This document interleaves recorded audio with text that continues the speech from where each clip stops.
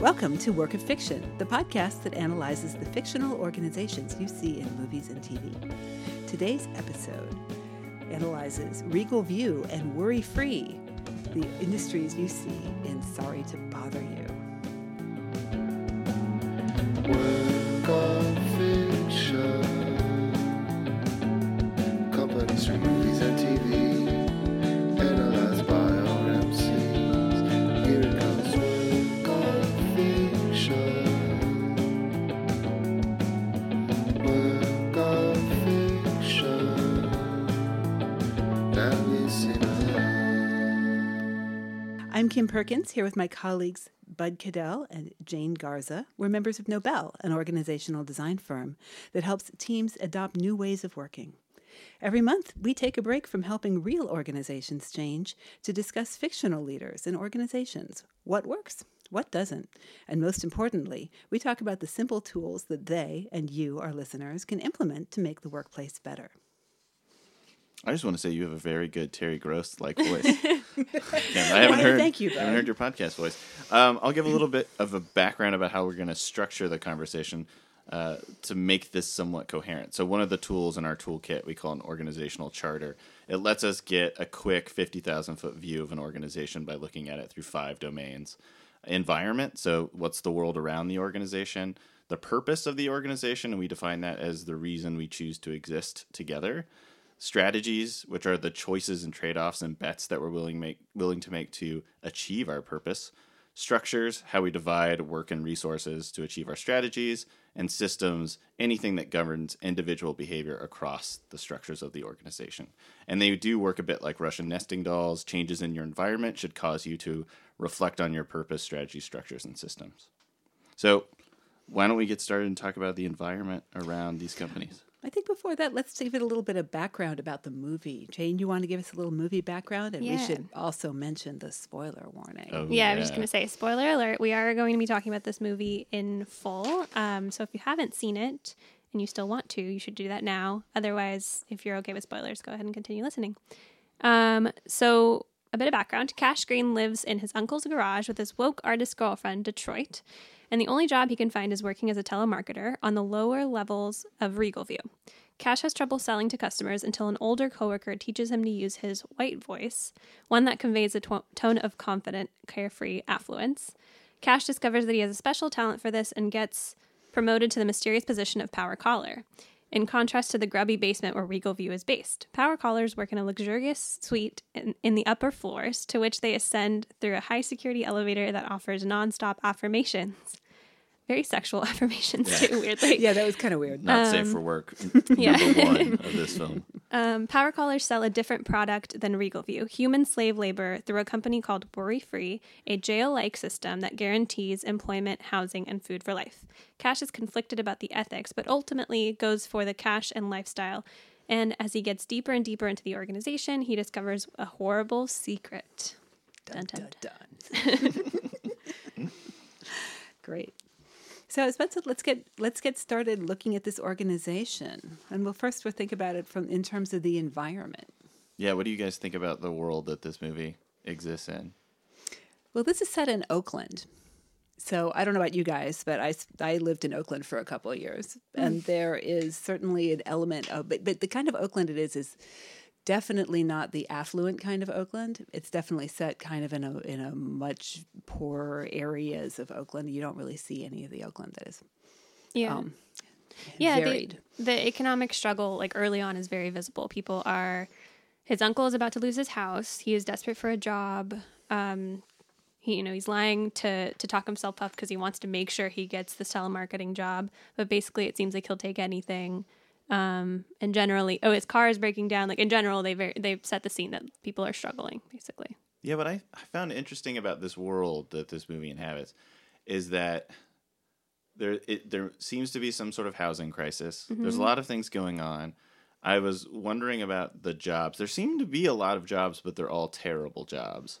Mm-hmm. Right? So sign twirling is a job. The correct term for that is human directional. Oh. Yeah. For real? Yeah, human directional.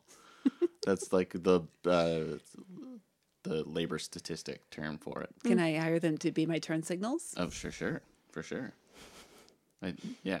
So I think that's interesting. Also, what I think might be missing from this world is any sort of manufacturing technologies.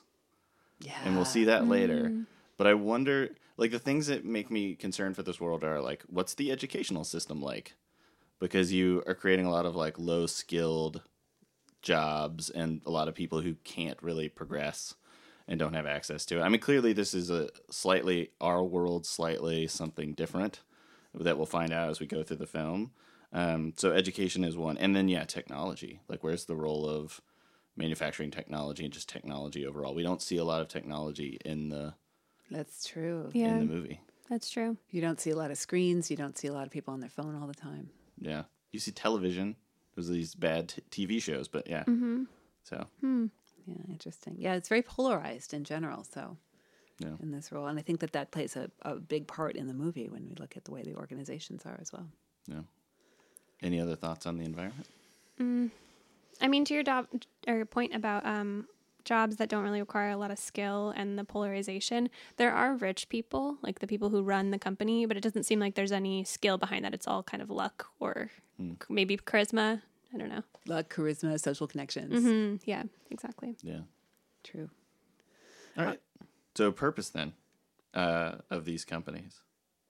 So I'm thinking of Regal View and Worry Free as kind of integrated, like it's almost one company in some way, like different arms of the same. Yeah, they're very closely partnered. Yeah. For sure. Yeah, it was hard to know. I assume that it's also a very clever business tactic that they seem like subsidiaries, and one, their only job is to sell the services of the other. Like, I mean, it makes. I mean, they're integrated, so that makes sense. But in the beginning, I had a hard time. I was like, is Regal View, does Worry Free also make like dictionaries for your home and the other things that you're selling? But That's right, because there are dictionaries cropping up all over the place. The catchphrase I kept hearing over and over about like the purpose of Worry Free was it has quote unquote resuscitated America. Yes, amazing. Resuscitated America. So maybe this is part purpose and part strategy, but I think that the worry-free arm is kind of being billed as the social entrepreneurship arm that's actually is built for a social purpose to give people a way of staying afloat in this terrible economy. But it also gets engineered and really turned around to some terrible purposes in terms of exploitation as well. Yeah. Mm-hmm. Yeah. Yeah. And specifically the telemarketing piece for Regal View, the purpose really seemed as simple as make the company money. And that's the only thing we want. Like, basically, that should be your only focus is make money and no other directions. Yeah, we don't even know what the products are, particularly for Regal View. I didn't pick up on that. Encyclopedias was the only one that we know of. And then when he goes to Power Caller, obviously. Yeah. Again, and if you're selling encyclopedias, I wonder where technology is. Yeah. Yeah, good point. That's right. Where's Wikipedia? Yeah. Not available to you, apparently. It's only the Britannica. It's interesting because they do in the movie say they spent millions on tech for The Office when he first starts at Regal View. But then there's a scene like immediately after he's on the phone in his first call, and behind him the printer is like basically exploding. And it's right after you hear they spent millions on tech, and it's like the classic Office thing. Like, we spent money on tech, but it's not the tech that you need to get your work done necessarily. Or the tech is still broken for the work you need to get done. Absolutely. Yeah.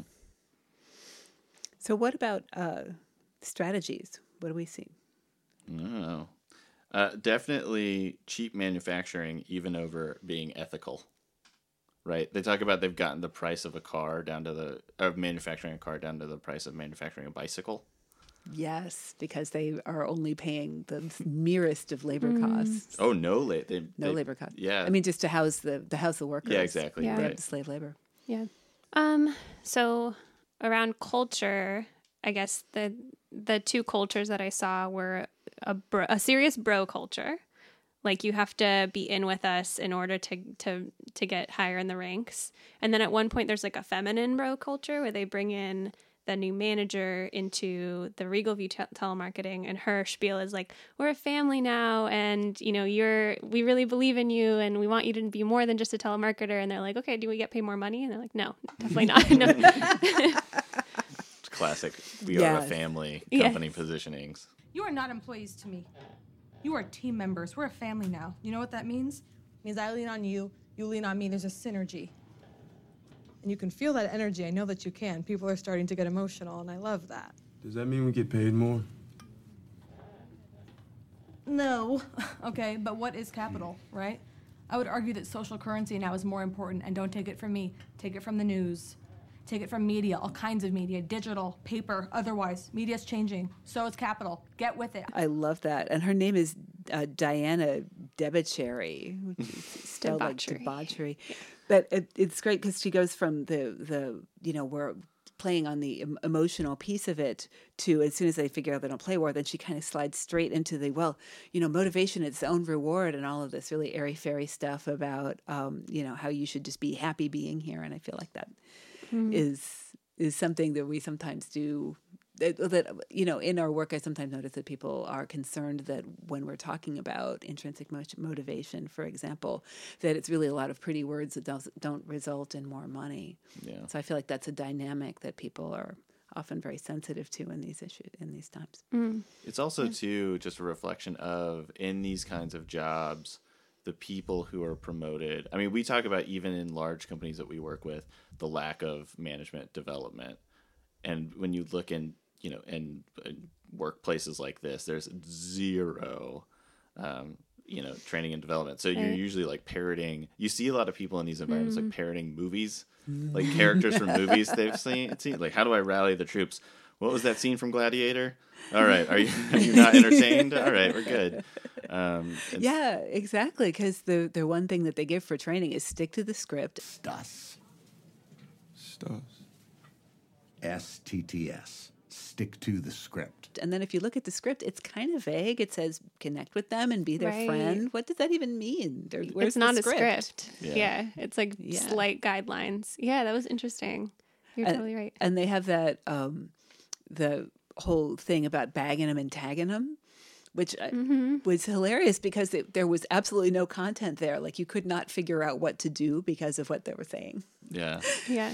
It's also, so we can talk again about fixed versus fluid. So some work environments are very fixed, some are very fluid. Fluid being there's a lot of uncertainty and novelty, and you want to try a lot of things quickly. Fixed, you understand a lot of the former unknowns of the space, and you really just want to create high quality, consistent output. What I find funny about any kind of call center is they think that it's just a fixed environment, but you're trying to make a relationship on the phone, which is a very, like, getting to know anyone is a very fluid back and forth relationship, but they give you a script and things like that because, like, one person was really good at this one script and now everyone has to follow it. I thought that was an interesting thing to see. Yeah, that's a really great point about the sort of differing expectations. Yeah. Yeah. I mean, so Worry Free also, like, pretty much in the video that we see later, they make everything, even over specializing, and they will do anything with their labor. So that was also interesting. They're a little Amazon-like in that way. That's right. It's sort of a universal tool. Yeah. So when he's making his first call to sell the services of Worry Free, he basically says, we can cut your labor costs, and that's all there is to it. And they expect that will pretty much prevail over any other concerns. Yeah, it was cut your labor costs and double your output. Yes. That's business talk. They also choose profitability even over just straight revenue, or this is where they deviate from Amazon. So Amazon isn't really worried about being the most profitable company on the planet, right? That they move into new markets and make almost no money, or they lose money so that they can capture ground and then extract profit. But this company is very much driven for shareholder value, which, anytime someone wants to put an evil company in a movie, that is always the attitude. But now we live in a world where actually people, aren't as obsessed with that. You look at like Facebook's shareholder letter, Amazon's shareholder letter originally saying, we're not going to become a profit obsessed company. Yeah, it's really interesting because, of course, but to your point earlier, they also assume that the profit motive kind of will win over any other possible ethical concern you could have. Yeah, because they're resuscitating America. I mean, this is the dark side of purpose. Yeah. Purpose statements, because, and they took over like 5 or 10 years ago where every company has to have like a social bend in terms of their purpose. But we see how to save the world in very different ways. And so you can have a beautiful purpose statement of we are resuscitating America, and the means to achieve that end can be terrible. So do you think in there, the CEO, Steve Lift, is being interviewed, and they say, what do you say to concerns that this is actually just forced slavery? And he says, no, nobody's physically forcing anybody. And in fact, I am offended by that. Yeah. Do you think he believes that? Or do you think he's told himself that and believes it? Or do you think that he's just playing the line? I think he really believes it, because there's later when he sits down with Cassius and they watch that video, which I want to talk about specifically at some point. He goes, this is entirely rational. I'm not crazy, while he's pointing a gun at him and what he has just saw before. But I really think he believes in what he's doing. I mean, that also might be the Coke talking. There is that. Right. But yeah, I think he believes what he's doing. He also, I think we should just point out, he's like a dead ringer for Tom's founder, Blake McCoskey. Yeah. I don't know if you've ever seen... I had no idea. And how he acts or looks? Just how he looks. I'm sure Blake is a wonderful human being. Okay, but I was it's well, that's scary. It's just like everything about his aura. You're like, oh, I see who you base this character off of. Oh, interesting. Funny. Yeah. That's funny. The only other thing I was thinking about for strategy is around like the D&I aspect. They're actually, for diversity and inclusion, they're actually fairly diverse, like on their face. They have a female in leadership. Like the teams that are doing telemarketing are fairly diverse from the people that we get to see. But it's like, but you have a script, so it's diverse in terms of like the way you look, but in terms of your actual personality and how you make decisions and how you would bring new ideas to the team, there's no diversity in that way. And then as the movie goes on, there are like points where Cassius gets into the higher level stage. He gets to go to a fancy party and like, we like you, you're different. At first it almost seems like he's accepted, and then it's like, no, you're like you're a dancing monkey basically for us. Yeah, it's amazing because in the beginning you see everybody's very diverse, and then as you ascend, then it gets kind of whiter and whiter, and then everybody's in their white voice, and then there's that moment where he gets introduced to the CEO where they say, no, he's okay. Yeah. Okay. Yeah. There was that classic study, and we'll have to post it later, but it showed that when you're like one or the like of two minorities in a company, it actually can force you into stereotypes and like reinforce those stereotypes on both sides inside a company. So yeah, clearly the rapping scene was that. Yeah.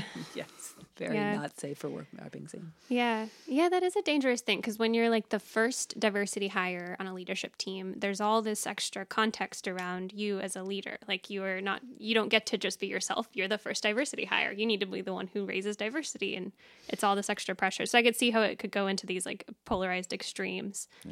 Yeah. Definitely. So I feel like this company also really mirrors the environment in that it's very polarized. There's a few elites, and a lot of workers who are being really exploited, and the elites are pretty much allowed to do anything they want and have anything they want. So when you go, for example, down from the Regal View basement where everybody's all in cubicles, and then as soon as you ascend that amazing elevator, then light-filled boxes where the champagne flows, and you have your own beautiful little cubicle to do with whatever you will.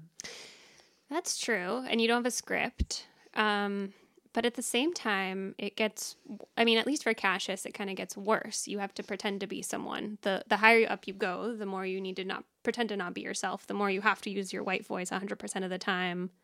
Yeah. So it's like, and there's a scene where this is a little bit separate, but he's in that bar and he's like, what's in the VIP room? And he goes in the VIP room and like drinks are spilled on him and it's tiny and awful. It's terrible. And it's terrible in there. And it's the same thing, like as he ascends through the company, it's just like worse, and there's no place for him as he goes on. I also, just like a random aside, I find it really funny that the elevator has like the 500 digit code to get into it, But to stumble upon Equisapiens in the house, it's just like, which door did you choose? True. Like the levels of security and privilege are really fascinating to me because you can't let the plebes rise. There's all of these security systems there, but once you're in the club, once you're part of that privileged class, then no one's thinking about security. Also, we totally skipped the horsemen. And the strategies aspect of this. I think it's a big turn in the movie, so it feels weird to even talk openly about, but like clearly they're creating their own workforce even over developing the people that they have. Yeah, so if you haven't seen them, we didn't share them in the synopsis. If you haven't seen the movie, by the end of it, you find out that Worry Free is transforming humans into horses so that they can be a stronger workforce, basically. Equisapiens. Yeah, so they're stronger and more docile. Mm-hmm. Yeah. And they want to create a Equisapien Martin Luther King-like character to lead them, but is also secretly a corporate shill. Yes, they're asking for the protagonist to become that revolutionary for them so that they can draw off just enough pressure that they can continue the status quo. Yeah. Yeah, and that's that's a structure within itself.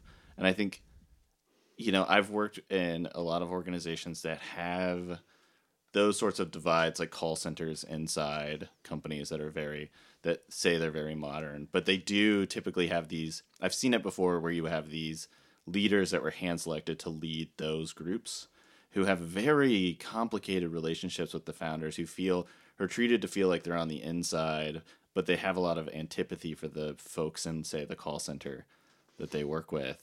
And so there's a whole thing about, sort of the overseer, right? That kind of ascends and is like a middle person, but is not really, is maybe from the lower class, but is not identifying with that any longer. Yeah.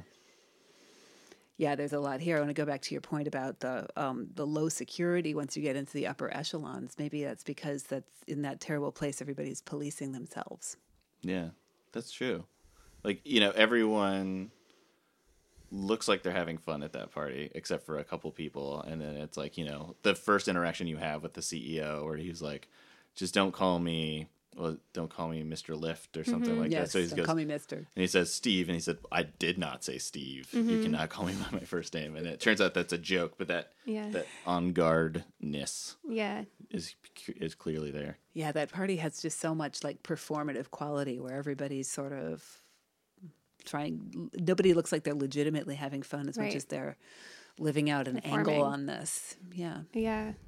Yeah, and if you haven't seen big, successful, fast-rising companies that are led by somewhat sociopathic people, you might think that charismatic sociopaths. Yeah, you might think that party is over the top or dramatized, but that party happens every weekend. Been to that party. Yeah.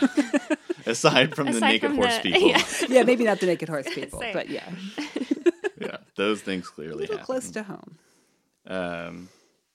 There's somewhat of a meritocracy happening in the call center, right? Yeah. People know what they're valued against or what they're judged against. There's very clear assessment. You can see if you're getting there or not. Yeah, which reminds me of a conversation we had the other day just at Nobel about the idea that everyone wants to work in a meritocracy, but no one really likes the systems that make it a meritocracy of being judged against someone. I think, Jane, you had a really good point just about the fact that no one loves those systems, but more so they really want to know that they can change. They can move up. Yeah. That their position isn't fixed.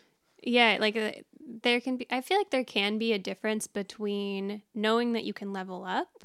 That's like one version of it. The other one is you can level up, someone else will level down in order for you to level up. That it's like a zero-sum thing. Exactly. Yeah, like where you're getting rid of the rank and yank situation where you're getting rid of the people, and that if Stack you're moving rankings. up, literally means that somebody else has to go, which creates a different cultural climate for sure than just everybody can move up.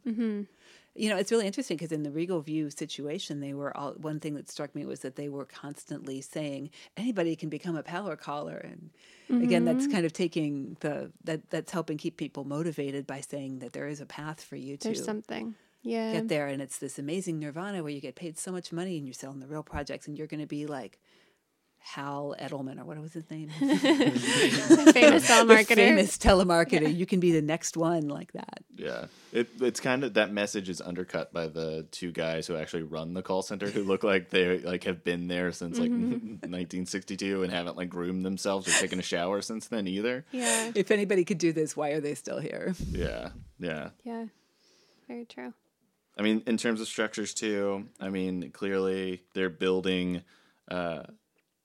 a whole, like a Foxconn like place for people to live, and that those are a completely different class of workers at Worry Free. So like the premise is that you sign a lifetime contract, no wages but housing. So this goes back to some sort of housing crisis happening in the world around them. And you get meals that look quite terrible. And you can be on like the version of Cribs that was featured on this. Yeah, that was so painful. But also, again, those videos and the advertising that happens out in the world is just, they did such a good job at I'm going to butcher this word, verisimilitude, of it being so real. Like those are ads you see everywhere. Like they did a really good job. Yes, they totally did. Yeah. Yeah, and then the game show that he eventually goes on. What was the name of that game show? Are we allowed to say the name of this game show? Yeah. Yeah, we're deciding right now that this is that kind of podcast. Okay, Yeah, it's called I Got the Shit Kicked Out of Me. I'm sorry, children. Yeah, sorry. Like all the children definitely listen to this podcast, but Yeah. All the baby org designers. Yeah. Learning. but that definitely they got the tenor of what people are interested in as far as the lowest common denominator. They kind of were hitting up the idiocracy playing field on this. Yeah. Another structure, they clearly have a genetic engineering division that we learn about later. That's true. Yeah. Yeah, there's a lot that we don't see that's behind the scenes because we don't really get to see how do they go from human to horse? Like what does that look like? How did they figure out all that research? But we also don't get to see the humans that are, besides the commercials, we don't know if that's a fake reality or if they're actually living in those suits and in those like prison-like looking places. I couldn't figure out if that was like, do we know if that's real? Right. I mean, is everybody an Equisapien in Worry Free or just some people? Yeah. And because we really only see it from like a marketing and sales standpoint because that's those are the functions that are visible. So we see there's the CEO, there's the sales functions on the ground, there's the workers. There's a hint of maybe like an MBA class in there somewhere because he says at one point, I want to pick your brain because we need people who can analyze and challenge and adapt like a cunning raccoon, like a tardigrade. Yeah, good pull. The tardigrade one. That was a good reference. Tardigrades are like in the pop culture right now, right? They were just in Ant-Man too. Yeah. Yeah. Well, they're cool. Just so cuddly. They're adorable. I agree. Water bears. Yeah, with a cool name too. That's a better name. Or Trash Panda for raccoon. Yeah, but those are really the only functions we see. So we again, assuming there are some scientists somewhere, but if there are vast middle managers, and aside from the middle managers at Regal View, we don't really see them. Yeah. The other like emerging structure, I guess, is the union that's starting in the telemarketing group. I thought that was interesting because, like, I don't know the last time I've seen a union develop in a movie, and it felt very fresh too. It was like millennial union. Like we go around those things. I thought that was interesting. It was interesting to see how it formulated and how they were fighting the company, but also the response from the company was interesting. Like it was pretty much just, from what I understood, they just went quiet. They didn't respond at all. They were like, all we care about is our star players, and they're still making us money. Yeah, I thought it was really interesting how they really did not, aside from, they had sort of they delayed on the union. They didn't say, okay, sure, but they didn't seem terribly opposed to it. Yeah, it felt like a blank slate in terms of a response. Yeah. And there was one comment where they're like, we haven't heard, they're breaking soon, but we didn't actually hear from the company at all. Yeah, I mean, I think that is an old school classic tradition, and union busting is just one to test, like, what's their resolve? Like, is this a fleeting thing? Will there be infighting? Will this dissipate before we even have to come to the table with an offer? Yeah. Also, though, the people at the ground level in terms of management who had to respond, again, no training, So I'm sure they have no clue actually how to respond to things like Very this. true. Yeah. Well, and the dark side of, our actual reality is that a lot of companies, you'll be punished for just even talking about creating, at least in this movie that, they were allowed to organize and talk and and have like a whole rally on company time. But also we're living in a world where there's no such thing as bad publicity. So all publicity is good publicity. So it's on the news day after day, and all that is putting it on the map in some ways, kind of like in the way that after Cash's appearance on the TV show, like stock went through the roof. Mm-hmm. Yeah. I mean, everything about how the filmmaker looked at media was just brilliant in this. I mean, even the Coke ad, the cola ad, that it started, it was like such a good play on, I believe it was the Kylie Jenner spot that they're playing on. Mm-hmm. Just this idea that like it's a viral video of someone getting smacked in the head and called a derogatory term, and then that becomes the cola company's ad. Yeah. Yes. Like, to your point that there is no bad publicity, especially in this world. It's just, if it's on TV, it's awesome. Mm-hmm. Yeah, and then that becomes merch, right, with the Halloween costumes and everything else. Yeah, so brilliant. So good. The only other question I had about structures are: do we think that the police or the riot gear are they employed by the company, or are they just police? I hadn't thought about that. This could be a wing of this conglomerate. Yeah. Like, again, I think this is a fairly dystopian film, and it's a common trope in dystopic films for the companies to have their own private Police armies. work. Yeah, very true. It could, I wouldn't put it past them. True. I could see that being the case. And, you can validate that if you go back to your purpose and say we're resuscitating America. And that is such a strong purpose that maybe we do need people in riot gear. Yeah, maybe we need our own police force to match the prison population that we are creating / employing. Mm-hmm. Yeah. All right. So do we want to move to systems? Yeah. All right. So systems, again, are things that dictate individual behavior. And here it's a wide-ranging domain, so you can bring a lot of stuff in here. The first thing I wanted to talk about, and again, verisimilitude, I'm probably still butchering that. One of my favorite things about this is when Steve wants to make him watch the video. Yes. And is so transfixed on having Cassius watch this video. I have worked with so many executives who have a sizzle reel made or like a vision video, and they take it from meeting to meeting, and they say, you have to watch this. Which, again, this is a world where media is incredibly powerful, and it's not a negative thing. It's just for a moment I just could not stop laughing in terms of no, we made this video, high production values. You're gonna watch it, and we're not gonna talk. We're just gonna watch. Right. Totally. Yeah. Totally Yeah. recognizable. It does feel very familiar. It's just very inhuman too. Like, rather than me telling you one-on-one what my vision is or what my idea is, I made this video, just watch the video. We don't need to talk about it. Yeah, it's all perfectly laid out here. It's it's kind of like the mission statement that goes on the wall in some ways. Yeah, very true. Yeah. Yeah. The thing so one of the systems that I thought was interesting is the telemarketing group kind of felt like a training program for what is their Rising Star group called? The Power Callers. Power Callers. So it sort of just felt like a training group that that's the training that you go through in order to get to a Power Caller. And we don't really care if you sell encyclopedias or not. We're just trying to train you up to be a Power Caller potentially. Or just see I guess there's not really training that's happening. We just want to see how you do and move you up. Yeah. That's kind of, I don't know, we were just talking about Ready Player One recently. It's kind of like the video game training ground in that way. Yeah. Yeah, I think that's really astute. And companies that are that big, I mean, that's the way they sort of look at it too. Chipotle is a much better company, especially these days. But they also look at people who work in their restaurants as potential managers. They almost only promote from within. And so they look at the restaurants as a testing ground for people as well. Yeah. So. Yeah, and here they kind of take it to the extreme where if you're a Power Caller, you get everything, to your point. You get sunlight, you get white walls. But if you're not, you don't even get like you don't even get free coffee. You have to pay for coffee at the vending machine, like every single thing. You don't even get a salary. You work basically for commission. Yeah.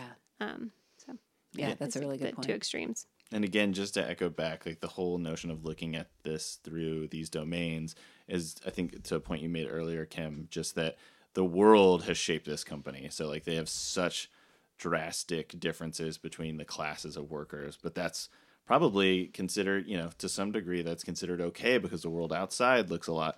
I think when we think of how great it must be to work at Amazon's headquarters versus how hard it must be to actually be a picker in their warehouse, all of us then can rationalize it and say, well, our world it looks a lot like that too.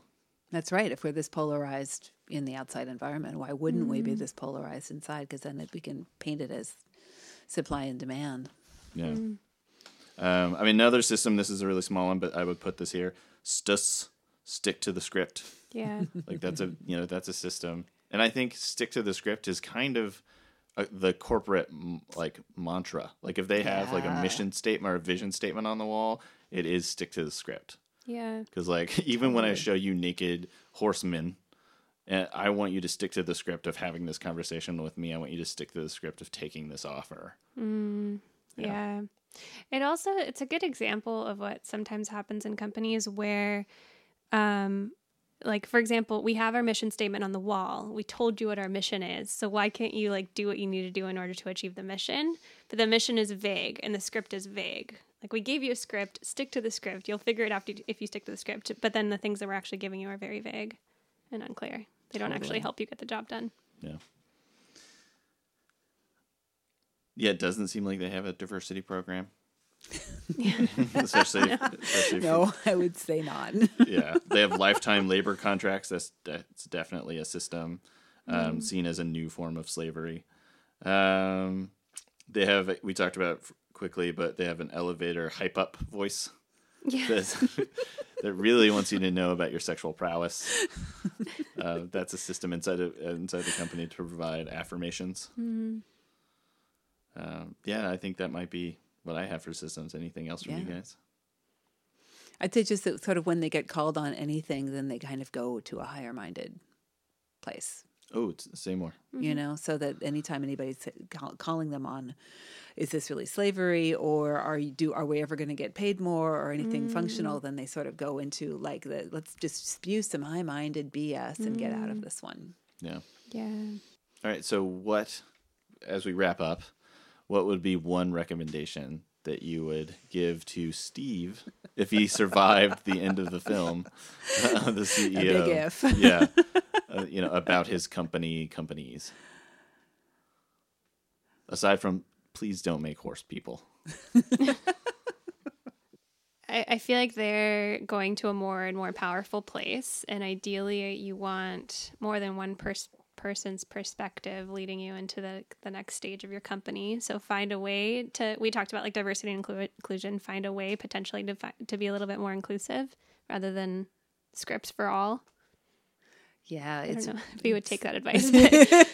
That's really the question I keep coming up against, is what advice would he actually take, as it seems to be working fine as both a money-making machine and a status-creating machine. No. And so where do you start to try to unevil a company? Yeah, we see at the end there's a revolt. Mm-hmm. And so as much as they are able to make money, that level of inequality inside the organization is unsustainable. Assume good faith with Steve for a moment, even though that's an enormous leap. I think one of the things is that, that elevator, the distance between people who work sort of in the headquarters and the people who work at Regal View, just cutting that and have Steve go work in the call center for a month and understand what that life is really like. Or have Steve be a horse person for a month, if that magical cure really does exist or not. And expose him to things like that, because, I'm a white guy, but yes. And so, yes, privilege does make you blind to these things, but he's also a terrible person. It's not just that he's a quite terrible person. Yeah. I'm not sure if he's actually coachable in this case. Yeah, I think definitely no. It would involve cocaine. Well, thanks for listening to Work of Fiction. Check us out at nobl.io or tell us what movie organization you think we should analyze next at heart@nobl.io. Thanks for listening. We'll try to find one where the leader does not wield a gun in our next episode. We'll Thank try. you. All right. Bye-bye. Companies from movies and TV.